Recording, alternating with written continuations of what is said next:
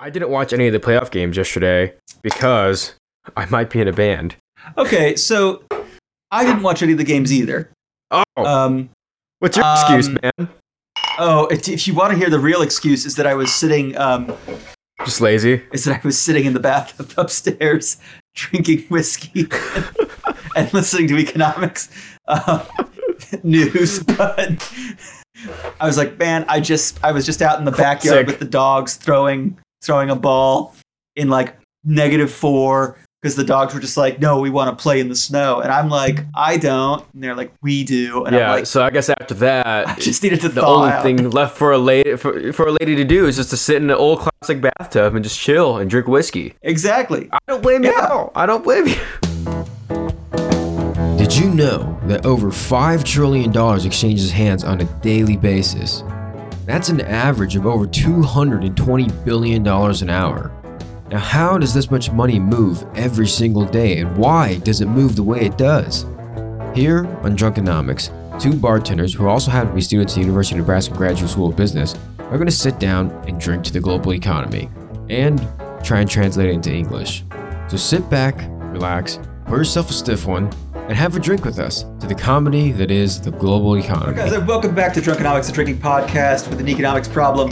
Third week of the new year, second podcast of the new year. There we go. I want to welcome you guys back. To those of you that hung out with us last week, or at least initially us, and then at the end just me in the Discord and the general chat. Thanks for coming out, guys. I had a really good time. I hope you did too. Yeah, me too. For the short period that I was in it. Yeah, no, you had a game. You had a game. Yeah. Okay. But guys, I'm James Goldwater, less gracious host, empowered by the VIX to be utterly without grace this week for the first time this year, and for the first time this year, your gracious host, you know him, you love him, Mr. Aaron Wall. Oh, thank you very much. Thank you for that wonderful intro. I really appreciate it. I am drinking some toasted barrel. What do you call this? The Basil Hayden toast. Oh gosh, that's amazing, dude. It's got like a nicer finish than the regular Basil Hayden's, which, by the way, the standard Basil Hayden's is like that's the bourbon that got me into bourbon. You know, it was fantastic. So that toasted barrel very grateful for this bottle. Has a nice sweetness to it, a very nice sweetness. Yeah, it's unbelievable. So yeah, what's in your swill today? I'm drinking a Sangiovese. Interesting. Yeah, so just a nice red wine because I was cooking earlier. You know how it is. Yep. But if you want to join us for a few minutes next week, or maybe it's just me next week during our week off from podcasting, but still on for being econoholics and drinkonomists that we are, you'll want to join us in the Discord. There's a general chat there. I think we're going to go, what did we say? 8:30 Central Time? 8:30 Central? That's what we did. That's what we did last time. So, yeah. 8:30 Central. So here's your warning. So on Monday, the 29th, I think. That would have to be the 29th because today's the 22nd. So absolutely. So Monday the 29th, we'll be there hanging out for a little bit at that point. But if you want to know how to find the invite to the Discord, if you're not already a member, and by member I mean if you're not already part of the Discord, then check us out at Drunkenomical, DRUNKENOMICAL. Yep. And that is on Twitter. I'm not calling it the new name. On Facebook and the Metaverse, Instagram, all of it. Threads. And just find us there. Yeah, of course. And if you also want to add us on LinkedIn, more than happy to accept. Just let me know that you're adding me from Drunkenomics. More than happy to accept. And beyond that, I also should say, you'll see our employers. So, disclaimer, everything we say here it's all our own opinions. They do not reflect the views and the thoughts of our employers. This is just absolutely not. James and I reacting to news articles that we saw, nothing that we saw internally while we were at work, but just stuff that, we saw on CNBC or Bloomberg, or you like to read The Economist. I like to read the Wall Street Journal. So just, articles that we see there, more than happy to, if you're like, oh, where did you see this statistic, or where did you see this event? More than happy to do a work site. If you hit us up on Discord, if you hit us up on any of the social medias, we'd respond back within 35 business days. We'd respond back within 3 to 5 business days. 3 to 5 business days. Yeah, and let you know what and where we saw whatever we saw. So these are just, like I said, our opinions, not financial advice. I'm gonna lead off by saying this because I feel like this conversation is going to resurface soon, as much as Jamie Dimon does not want it to resurface. But Bitcoin, why not? Why not talk about Bitcoin? Start off this amazing this amazing week 3 Yeah. with Bitcoin. You don't look happy to talk about this. I'm not. I still have not received an adequate explanation for why I should trust it James goes. or put my money in it. Yeah, James goes gulp. Yeah, with a San Jimmy. Of course. Yeah, it's a little. Okay. It's just a little sip of just like I still fundamentally don't understand why the use of blockchain is great for currency, and I say this as an accountant who fully respects and loves the concept of what blockchain will do for audit purposes. Mhm. For things within my industry, I can understand applications of the technology, but for like a decentralized currency, I don't. I'll pick up where Charlie Munger left off. I don't see a legitimate purpose. Okay, well, to kind of like extend an olive branch to what you're saying, Having said that, if I thought I could make money, I'd absolutely put my money there. Exactly. So that's kind of what I'm gonna say too. Is I don't see the purpose of Bitcoin yet. Everyone talks about this decentralized currency. The store value, this what do you call it? Like the exchange of good, like the token of exchange or whatever. I forget the actual law for currency.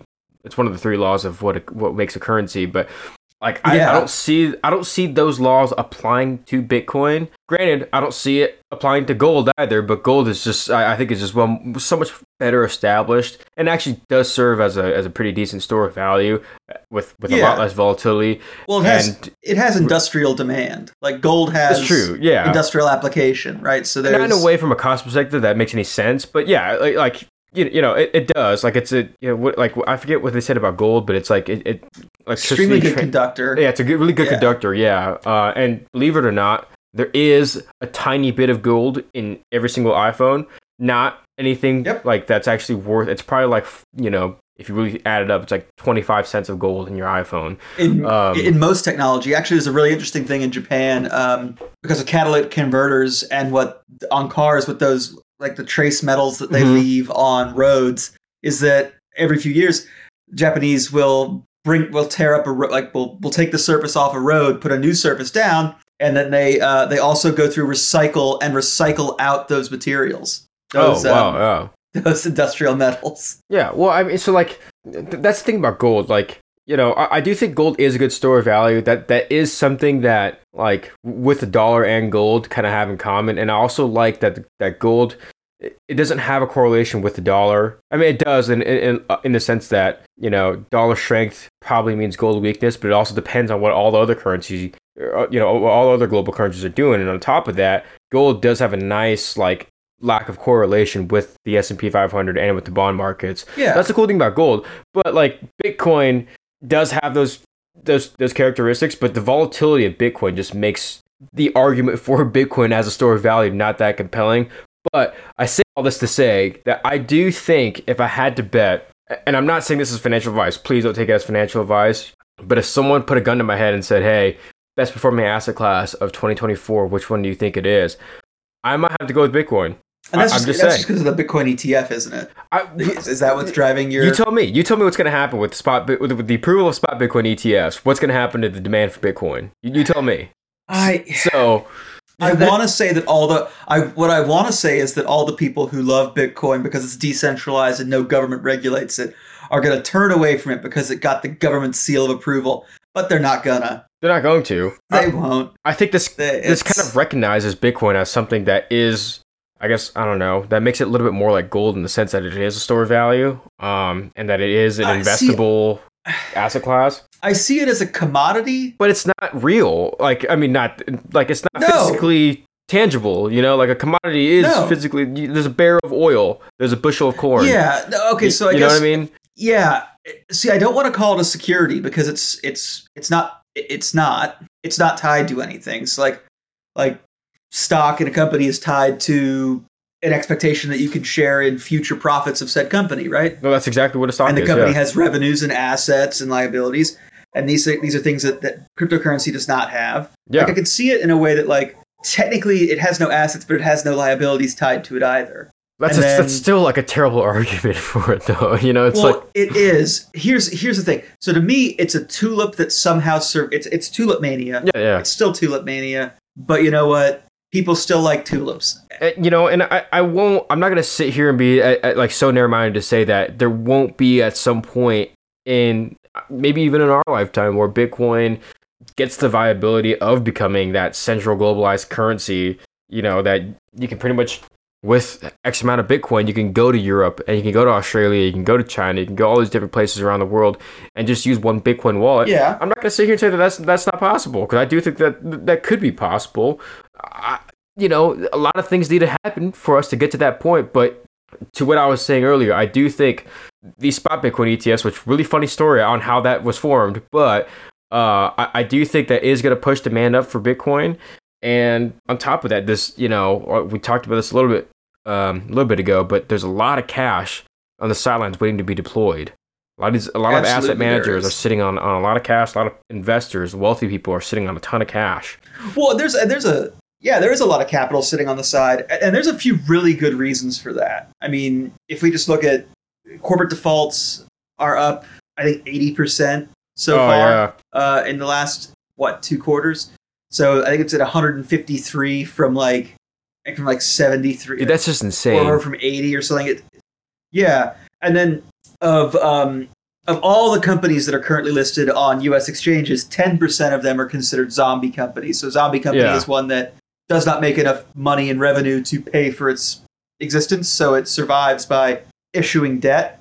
That's fine when interest rates are low and you're going to stay there. Yeah. But in an increasing interest rate environment that we have been in for the last year, what we started to see is since October, we've seen a steady increase in the number of those zombie companies that are filing for bankruptcy protections, are declaring bankruptcy. So yeah, if I was running an investment house, I would be keeping a lot of capital on the sidelines to see how that plays out. Yeah. But you also have to think about, like, what do you go into when you deploy that cash? Because at some point, like, nobody is gonna, like, no client of an asset manager or whatever, like, is gonna be like, oh, you guys have 10% cash in the portfolio. Like, nobody in their right mind is gonna be like your job as a manager of other people's money, or even like if you're a family office and you're just running your own money, your job is to make your cash work for you. So, like, at some point, like, this cash needs to be deployed. You know, I'm not saying that it's going to all go to Bitcoin. I'm not saying no. But even then, like, right now, like, I think Bitcoin has 1 trillion, I think, in assets, or there's 1 trillion in Bitcoin out there. With the most recent price action, ironically, after the approval of the Bitcoin spot ETFs, it's a little bit lower, but it's about 1 trillion. Like, I'm not going to sit here and say that by the end of the year it's going to reach 2 trillion, because that would mean that Bitcoin goes up to like $80,000 a coin. But I just wouldn't be surprised if we get like a pretty decent return on Bitcoin this year. So I decided to look up what Bitcoin's market cap is, which is just nice. I don't know if market cap's the right word, but it is what it is. Should be just shy of 800 million. Yeah, it's just shy of 800 billion. So it's about 792 billion. Billion. Did I say million? Billion. Dollars. Yeah. You did. But okay. For a second, I looked at that and I read it as 792 trillion, and I went, "No, that's not right. That can't be right." That's what caused me that moment of pause. Oh, okay. So I'm just saying, like, okay, so like, is 1.5 trillion in Bitcoin completely out of the question? I don't think so. This year, I don't know, right? Like, that's a lot of money. I get it, you know. So I wish I could say it was out of the question, but I don't think it is. I really don't. I think.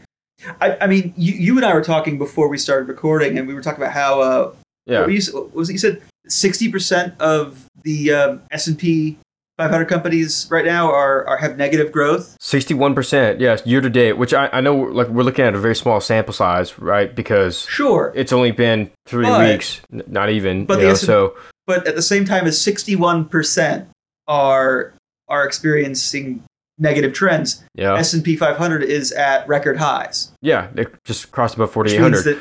Which means that I get it. The rich are getting richer, in that sense that, like. Well, no, I mean, beyond that, what I was going to say is what it means is that where there is growth, it is massive. It's enough to carry the rest. The rest of the market. You know? Yeah, but I think it kind of leads to a very interesting discussion. Like, and you know, like, let's move off of Bitcoin, because Jamie Dimon's interview at Davos was absolutely legendary, by the way. So I encourage everybody to go look at just go like watch his CNBC interview. Just go rewatch it when he was at Davos because it was super interesting. But yeah, and I should also make a disclaimer that I don't have any Bitcoin. Like it's not something that. Like, No, and I'm not you don't advocating have a position. that people. Yeah, and You don't have a position that you're having. Yeah. and I'm not No, advocating that people buy Bitcoin. I'm just kind of like, a gamble like that. This is just a guess that I think Bitcoin is going to be a solid asset class this year. And I'm saying that right after 2 weeks of Bitcoin just completely shit in the bed in terms of price action. So I get it. But regardless, moving off Bitcoin, yeah, this is a really interesting business cycle. I mean, the VIX is still relatively low, but the VIX is creeping up with the markets, which is kind of, is that indicative of something? Like... Well, I mean, we talked about increasing corporate defaults. We talked about increasing bankruptcies. We've talked about, inflation, while it's tamed, people are still not necessarily loving where it is, and I can respect that as a whole. So yeah, I think there's some legitimate concern. I mean, this is, so when I say legitimate concern, buy now, pay later. So like, oh yeah, that exists.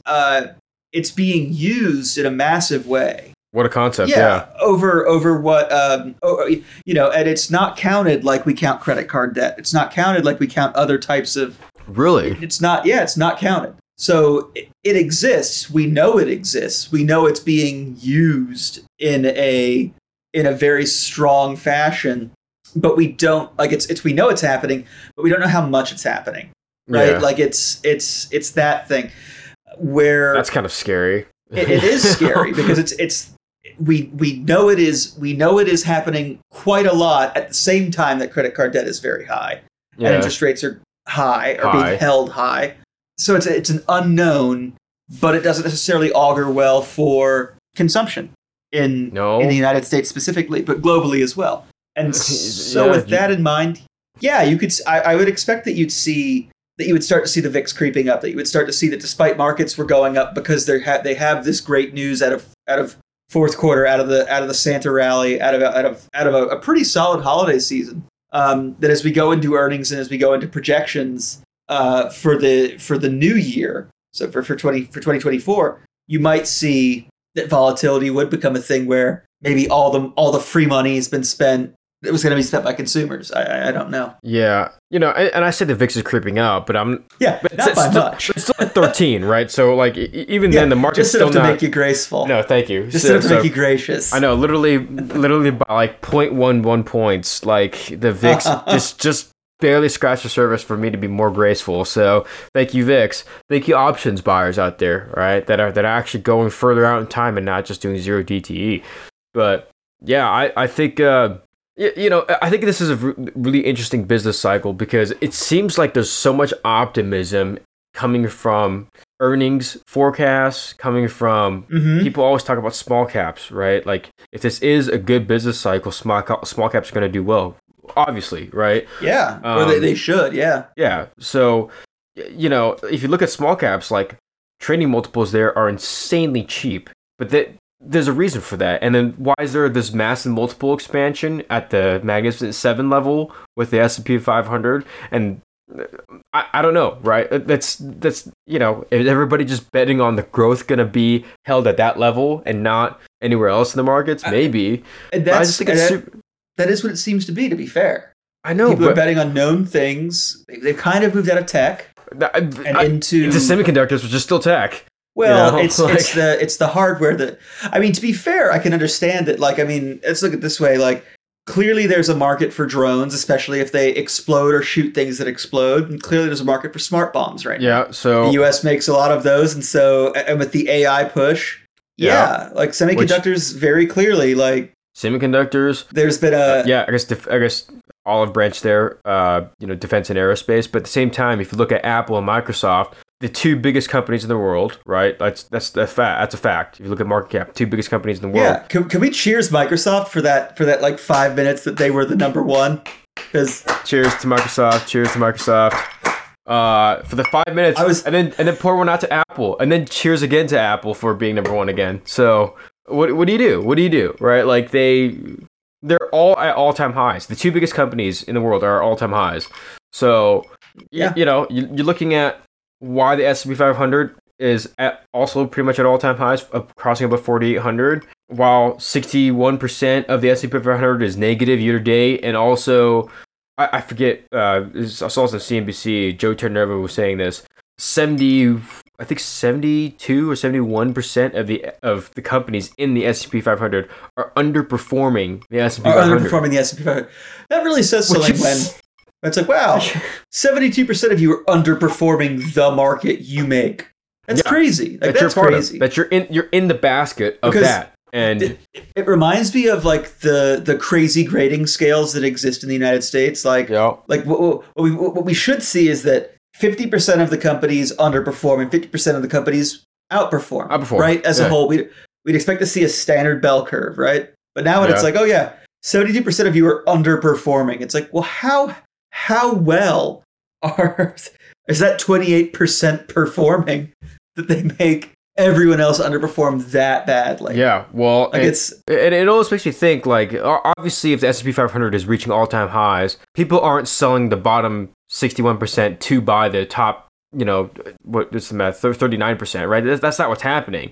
If the S&P is also reaching all-time highs, that means people are selling out of something else and buying the S&P 500.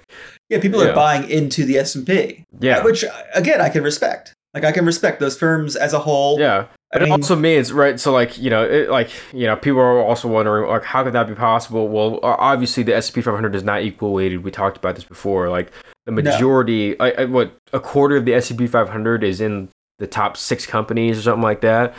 So, well, the next thing is if I really want to put money into the S&P 500 and I don't want to, like, it's like roulette. You can either pick a number or you can pick a color. Yeah. And I think the EFTs are like the color. So you just go like, hey, I'm going to go with S&P, an S&P ETF. EFT?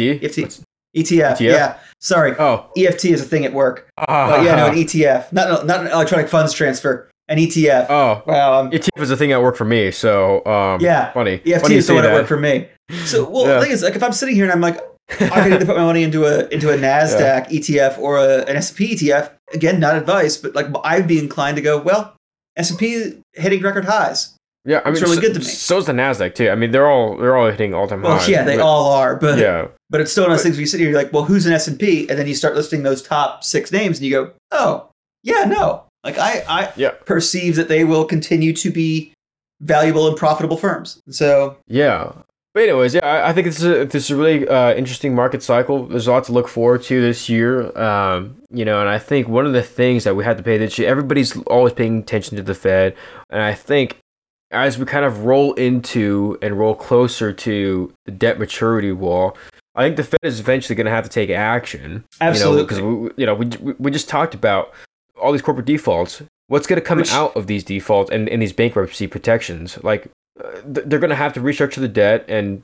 probably raise new debt, Yeah. So the first thing that's going to happen is that the creditors are going to get hurt to an extent. Yes. The creditors will probably will not get paid back the full value of their money, so they will have a loss on that. But to be fair, you lent money into that. You knew you were probably looking at it and going, "Man, I'm really making a killing on my yield here." Yeah. So you accepted that risk, and my thing is. My big position on economics, my big position on investment is that if you can't afford to lose it, you shouldn't, well, not necessarily economics, but investing is, if you can't afford to lose the money, you shouldn't be investing the money. That's one. And two, if you expect there to be the capacity for high gains, you have to accept that there's also capacity for high losses. Risk. You can lose everything. Yeah. And so if you sit here and say like, well, no, I shouldn't be allowed to lose money. Well, my response is, well, that's a Ponzi scheme.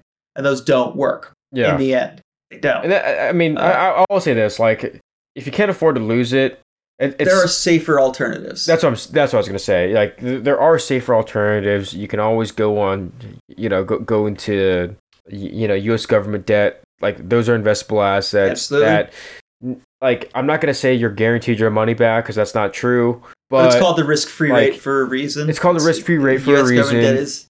Yeah, look at, like, I encourage you to look up what that means. It's a risk. It's technically the risk-free rate. Are you guaranteed your money back? Not necessarily, right? But the U.S. government up to this point has not defaulted on their loans. So like if you invest in U.S. government assets with the money that you can't afford to lose, like I'm like nobody's gonna hit you over the head for that and think that's a bad decision. But at the same time, you can't expect all of your money back. It wouldn't be unreasonable to expect some of your money back, most of your money back, but you can't expect all of it back, right? So just want to make that disclaimer there. But going into, we've mentioned this before on our podcast, and as much as I like to stay good news bears, because I do think, relatively speaking, our economy is in a pretty strong space. But this maturity wall is scaring me with these defaults, with the rise of bankruptcy filings for let's call sub-investment grade corporate loans, and on top of that, yeah, I'm just saying, right? They're not AAA rated, they are, they aren't, and they never have been. And like the default rates for AAA loans, I think are still like I haven't looked at those yet, but I don't think they're creeping up. Still lower. Yeah, they're still pretty low. So and to be fair, we say like they're up 80%. And I know I said it earlier in the episode, it's only 153. Right, yeah. Now, that's the highest it's been in 7 years, not including COVID years. So that's another caveat. Mm-hmm. We're not counting the spate of COVID defaults. But in assuming a normal market, it's the highest since 2015. Nope, since 2017. That's weird. Yeah, so like... I just did the math on what year it is. Yeah, exactly. So like, and back to like, when I say investment grade, I mean BBB rated or higher, right? Anything below BBB is... speculative grade, right? And then goes into like high yield junk, the C levels. But like, if you think about like AAA rated bonds, like they historically have never defaulted while they were still given the AAA rating, right? They could have been downgraded and then defaulted later, but correct. Like while they're AAA rated, they haven't defaulted. So, like with what's happening with corporate debt, with what's happening with credit card debt, and if you look at federal government debt, I want to spend some time talking about the maturity wall because, what is the maturity? What is the quote-unquote maturity wall? Well, I'm trying to find a simple definition. Yeah, a simple definition. Essentially, so I guess the easiest way to put it is, so I wanted to use a scientific reference, but that's not going to work. Or it's not going to work given how much I've had to, given where I'm at in the night. The maturity wall is essentially, it started conceptually being discussed in 2010, I think. But it's a concept of like as companies have staggered out their debt over time, there's different time periods, right? They can go 6 months a year. Yeah. But as they go, those start to stack up. So especially as they continue to reissue new debt. So a 10-year bond a 10-year debt that they would have issued 10 years ago comes due at the same time as a 5-year debt issued 5 years later. And as the 1 year that's issued 9 years later, and as the 6 months that's issued 9.5 years later. But as they all stack up into a single period, what happens is those long-term debts, or those debts that were a long time out, continue to creep closer. And then as the ones inside between that big, like that long-term one and now, all start to come together into a single period in which all the debt becomes due at the same time. Scary stuff, huh? And keep in mind, these aren't structured like car payments. They're not structured like mortgages. Mortgages, you pay principal and interest throughout the life of the loan. All at the same time. Exactly. Absolutely. Like it's amortized throughout the life of the loan.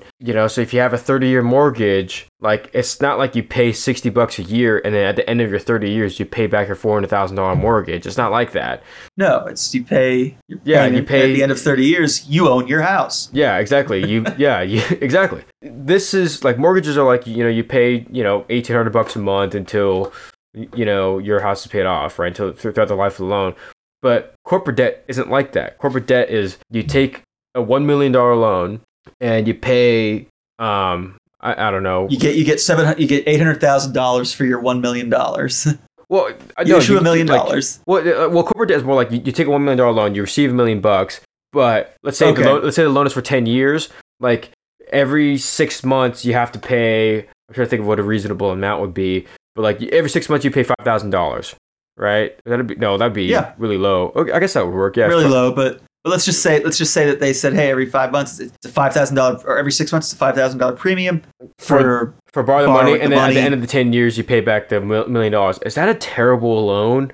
I feel like that's a terrible. It is. Well, it's 0.5%. It is for the issuer. For the creditor, that's a terrible loan. If you're the borrower, for the borrower, excellent, that's yeah. amazing. Okay, sorry. Let's say 50,000 then. Okay, so every 6 months you pay $50,000 to service a loan, right? And then at the end of that's a 5% loan. My math is so far off after however many 7 drams of bourbon, but yeah. So wrong decimal point, 50,000. Let's just say that was a loan that you got in like 2020 at 0%. There we go. interest. That would make a little bit more sense if it was investment grade, but even then, that's still very low. Yeah. Spreads are never that narrow, but let's just say you take on a loan, $50,000 every 6 months. Like corporate debt, at the end of that period, at the end of the tenure of the bond, you have to pay back the full amount. So when you take on $1 million loan, like what James said, for 10 years, and then another one for 5 years later, and then another one for 1 year, 9 years later, and then another for 1 year. Yeah. You have to stack up on cash. Suddenly, you have to all of a sudden stack up on cash and brace yourself for that. When the bond matures, you have to pay $4 million back to the owner. Yeah, because where you sit here and go like, oh, don't worry. Because so what's going to happen is you get to that point in 9 years, and some accountant's going to sit there and they're going to go and they're going to make a change on your balance sheet. Yeah. And the change in the balance sheet is going to be a really simple one in liabilities. And it's just going to be that switch from long-term liabilities to current liabilities. And boy, can that really screw with some of your ratios. That can mess with your asset test, everything else. Suddenly you're sitting here going, what do you mean I have to pay back $5 million? Well, and guess what a lot of people do? Exactly. And guess what a lot of people do when they're facing this giant debt maturity wall? Well, you guessed it. They borrow more money. Absolutely. So, namely, the U.S. government. Yep. Yeah, that's what I'm saying. It's not good when it's a private firm. It's well, I will say this, and this is not a dig on the U.S. government, but it kind of is. A private company like an Apple, or even let's just say a $2 billion small cap company, they're much more meticulous and methodical with their debt, and they don't like to put themselves in situations where they had to face a debt maturity wall, because that's just not reasonable. Well, yeah, that's just not good business. But that's because a company exists to make profit. Yeah, but I mean that obviously there's a big distinction there. Whereas the government exists to provide. I mean, the most basic definition of what government is, it exists to provide for the common weal or the common good. Yeah, but then again, you're not providing for the common good. As a matter of fact, you're burdening the common good if you're issuing a ton of debt that all of a sudden matures at the same time. Yeah, no, absolutely, absolutely. You burden the common. You burden your nation. You burden your citizenry. You burden taxpayers, and that's the citizenry. Yeah, there we go. Yeah, absolutely. No, and you're obviously not going to get a whole lot of pushback from me on the fact that unfortunately, if you were to ask politicians what their guiding light is, usually they're going to say it's to get reelected, not to be responsible, to create the common good in an efficient and financially responsible way. Exactly. And both parties are guilty. Both no administration is innocent. Not even close. Not even close. So I want to bring it up because I do think that this is actually going to influence Fed action. We talked about this before. A lot of government debt maturing in the next year and a half. Fittingly, also an election year. Fittingly, also when the debt ceiling suspension was pushed until 2025, right? Yeah. So a lot of government debt. A lot of big. 2025 is going to be a big year for us. 2024 is. I guess 2024 is also going to be a big year too, in the fact that it is an election year. We have an election. They did technically decide to fund the government for a few more months. Yeah. I guess it's kind of the last thing I saw, but yeah. But I just think I don't know. I don't want to say I'm scared or anything, but I'm just like I think the Fed, they can't possibly look at the data coming forth and they see all these corporate defaults and they see this giant debt maturity wall and they see $8 trillion of cash in the sidelines. Like, they can't possibly look at that and think, higher for longer makes sense. Well, it does if you ignore those things. And to be fair, I think the Fed should ignore those things because the Fed didn't determine that the government was going to spend more than it earned in tax receipts. That's Congress. Yeah, but don't you think there's going to be some political pressure from Congress, from whomever, from whatever branch of government you want? Absolutely. So candidates, elected officials, they're all gonna dog on the Fed. But the problem in the end is they already spent the money and they were happy to do it. Yeah. And so it's at a point now where I'm like, hey, you're sitting here acting like the Fed caused this problem. They didn't. You did, or your predecessors up the line did. And, you're paying yourselves quite well for this job that many of you behave like you don't want. Yeah. But it's time for you to show that leadership you talk about in your campaign ads and actually try to deal with it. And I know that's asking too much of our elected officials. An econoholic could wish, right? We could always wish. We could always wish for that. Absolutely. But I also do think like if you look at like especially the corporate stuff, right? Like that default, and the zombie companies and all, like everything we talked about earlier. If you look at that, like you can't possibly think that higher for longer makes sense if you don't like your goal is to get to tame inflation. I get it. That's your number one goal. But the Fed has also been, I don't want to say adamant, but they've also been strong-willed or I don't know how you want to say it, but like they also believe that they stubborn. Stubborn. There we go. That's a good word. Yeah. They also do believe that they can actually navigate this inflation taming cycle and not break the economy. In other words, a soft landing, right? Yeah, and to be fair, a lot of evidence suggests they might be right. It's been a long landing. Way too long. Well, that's generally how you make it smooth. What I'll say is this. So let me take the counterpoint to your argument. Just for fun. Please do. So on the one hand, I absolutely agree. I understand where you're coming from on. You see the defaults, you see the bankruptcies, and you go, that's not good. Something should probably happen. And the zombie companies, my response to that is actually no. You want the zombie companies to restructure and either succeed or leave the market. Yes. Okay. They have failed. Okay. Yeah. So let's weed out. It's like Hell Week for Navy SEALs. Weed out the guys that don't actually want to beat it that bad. Yeah. That's BUD/S. Yeah. It's beyond that. It's beyond that. It's that those that are not capable of existing in we can't just let you continue to exist through loans. You're not way. Yeah.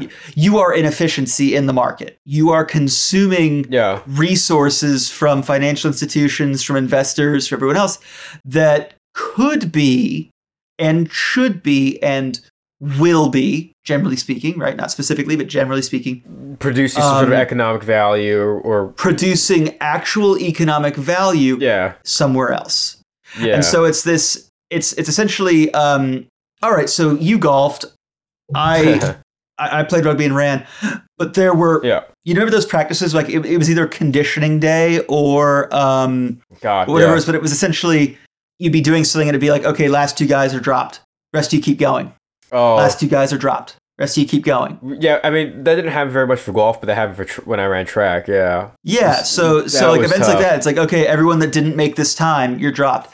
And so, like, there would be times where, like in rugby, where we'd be doing hemi miles or suicides on the field, and like it'd be like, okay, last person to cross, last two guys across this line, last two guys across, don't run the next one. Yeah, on the way back. Yeah. It was over, but it kind of sucked, and like it's or like the another one we did was there would be like it'd be like running lines, so running suicides, but we had it had a beep test. Oh, so God, I remember the beep test. That sucked, dude. Oh my God. And it does suck. It does suck. But when you have a lot of strong competitors out there, it drives you to be better. It drives you to dig deeper, to stay in. And the beep test was always more fun than the last two across the line because it was saying like, hey, we're setting up, if you all can do it, that's great, but you can't.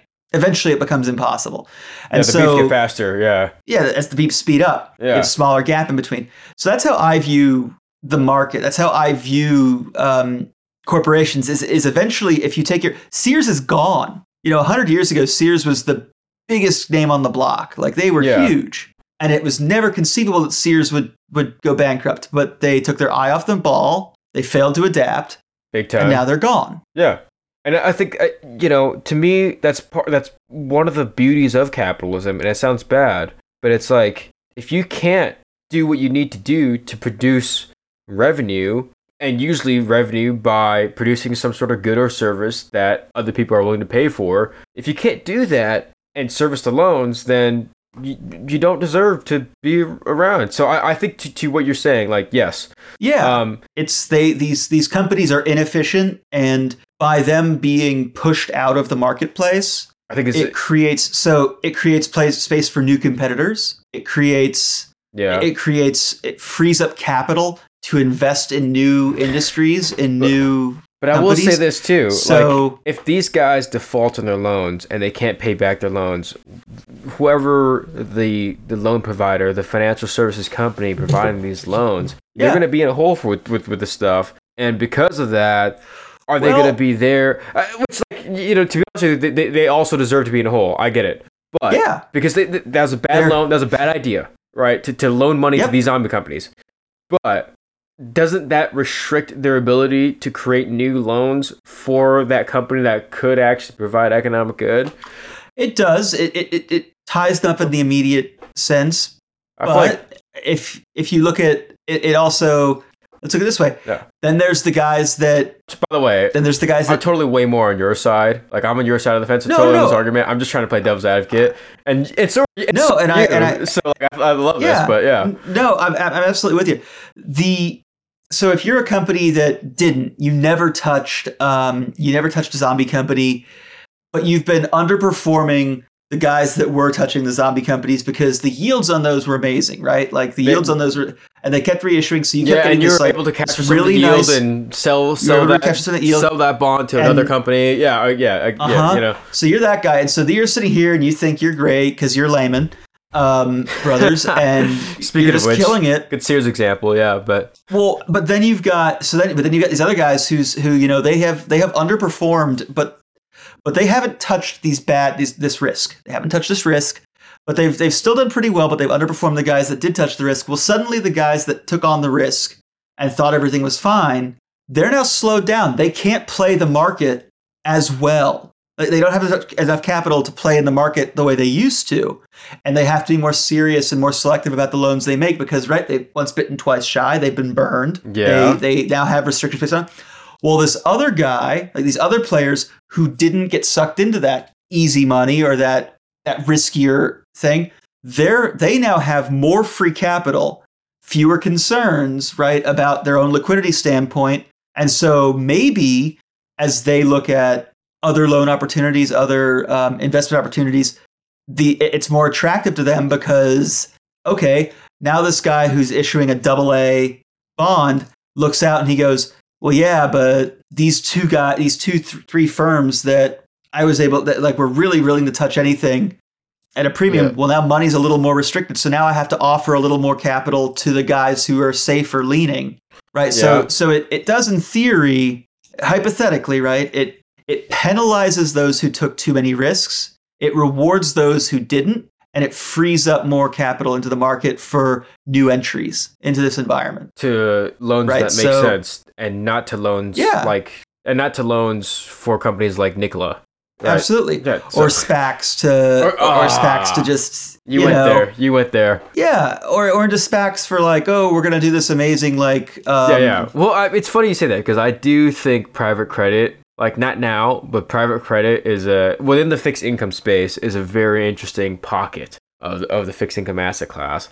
Not now, but it could be. I think see what happens. Corporate spreads need to widen a little bit more for me to be compelled, right? I mean, U.S. government bonds are yielding 5.5% on the front end of the curve. That's compelling to me. So. I'm just saying, like, if you need me to take on that kind of risk where I go into private credit, holy cow, what a risk. That's private credit, by the way, is essentially what you're talking about. Like, you're loaning to a company that has no history of cash flows. a startup, right? Like, Yeah. and they're not going to the SBA, they're going to a hedge fund or something like that to or get a VCs, loan. but it's Or but VCs, essentially yeah. it's hey, look, I've got this small company. I need to expand. I'm producing. Maybe there I don't was want to this issue big shares. company that Yeah, used like to. yeah. I don't want to issue shares yet, or maybe I do, but I want to issue them. But I'm still I'm not publicly traded yet. I have some shares. We can do private equity stake. Yeah. But it's whereas these guys might have been more than happy to continue to do their money with Some bank. I or, don't know. Yeah, like or Mattel. They might have been more than happy to sit there and like put money into Mattel, because I think Mattel is one of the zombie companies. oh, is it really? Yeah.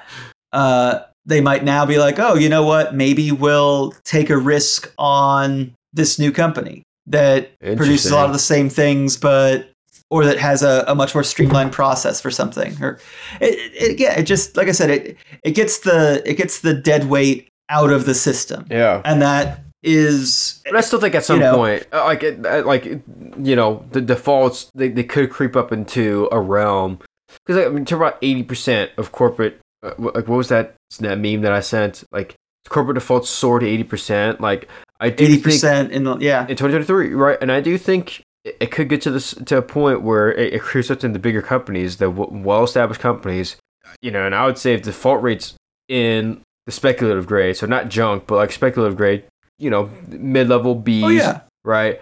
Those start soaring. Somebody's got to take action, right? Because that could be essentially the brink of something breaking. I'm not saying that it is, but as you start to see risk profiles increase, you have to reassess the status of the market, and you gotta understand, like, so if defaults soared to 80%, let's just say the default rates were 2%, right? If it soared 80%, that means default rates went from 2% to 3.7% or something like that, right? Like, it's not, so like that's what that means, right? Like, when you say soared 80%, that sounds so much more dramatic, which is, I know I'm saying that because which is why they used it. I know I sent the meme, which was the headline from a Wall Street Journal article, right? But like I know, like, it's it's dramatic language. Corporate defaults soared 80%. Does that mean default rates are at 80%? Not even close, right? If that were the case, the Fed for sure is. It went from 85 to 153. So like, that's a pretty substantial increase. But also, wait, what do you mean? It went from 0.85 to 153. No. It went from 85 corporate defaults to 153 corporate defaults. That's what that 80% increase represents. So like, if you think about the number of companies that exist in the United States, that's not even bad. Yeah, that's still a very small number. Okay. Then a very small percentage of the whole. Fine, James. You win this argument. All right. There's no reason. There's no reason for the Fed, based on that, to lower rates or anything like that. If it sticks at 80% for considerable amount for a period of time, well, hang on, because the funny thing about percentages is, if you said, it's going to be 80 new companies each month, I'd be like, that doesn't necessarily still seem so bad. Yeah. But but an increase of 80%. Well, hang on. Wait a minute. That gets really big really quick. I hear you say it's it's exactly like compound interest, right? Like compound interest. It's exactly like that. So all I'm gonna say is something to keep an eye on. Also, something else to keep an eye on is our spread shop, our merch. It's freaking cold, like I'm freezing here and I'm in Arizona. Poor James out in Nebraska, playing fetch with his dogs in the snow. All I can think about is just James in his handsome Drunkonomics hoodie, playing fetch with his gorgeous dogs. And I want you guys to be like James. It was, look good in your Drunkonomics swag. So check out drunkonomics.myspreadshop.com. I was wearing one of the classic hoodies. We do have some of this, like the sweet new logos that we got designed. We did get some really fun stuff when we brought Larissa in to do our to do our newer merch line, which I think is great. And then so anything there is greatly appreciated. I know, like, it gets cold out there sometimes. There's stuff for summer too. For those of you enjoying the summer. I was gonna say Southern Hemisphere, down under. Summer down under. I'm so sorry. No. I regret nothing. We're gonna get some feedback from Tim from that. But yeah, I if you're in the know. Southern Hemisphere, But it's been 6 months, Tim. I guess we miss been you. 6 So months at you know, but yeah, if you're down there, sun's out, guns up. We got tank tops, we got hats to keep the sun out of your eyes. From there, we still have Patreon, patreon.com/drunkenomics, DRUNKNOMICS. Anything there is greatly appreciated. That'll certainly help us keep the liquor flowing, the lights on, the mics hot. I don't have to keep my Ice drinks keeps cold right cold. now. I have to. I could just stick them outside for a minute, but the problem is if I leave them out there too long, they tend to explode. So, Even the wine? What? oh, it'll pop the cork right out. There we go. Oh yeah, can't let that happen. So I made that Yeah. mistake. I left a. I did? put a. Wow. I put a tinny down on a table out back when I was with the dogs, and I heard a pop. And I was like, Wow. that was really weird. And then I turned around and looked around, and like it had, like the top had popped open because it had frozen. Like enough of it had frozen. Wow, dude, I can't believe you. All I'm saying is, if you want to help James replenish that, visit our Patreon. But with that, seriously, anything there is greatly appreciated.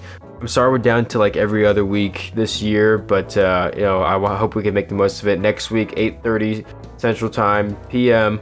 I'd love to see you guys in the general Discord. In the general Discord Whatever. chat. Yeah, but until then, please remember to play chess, not checkers.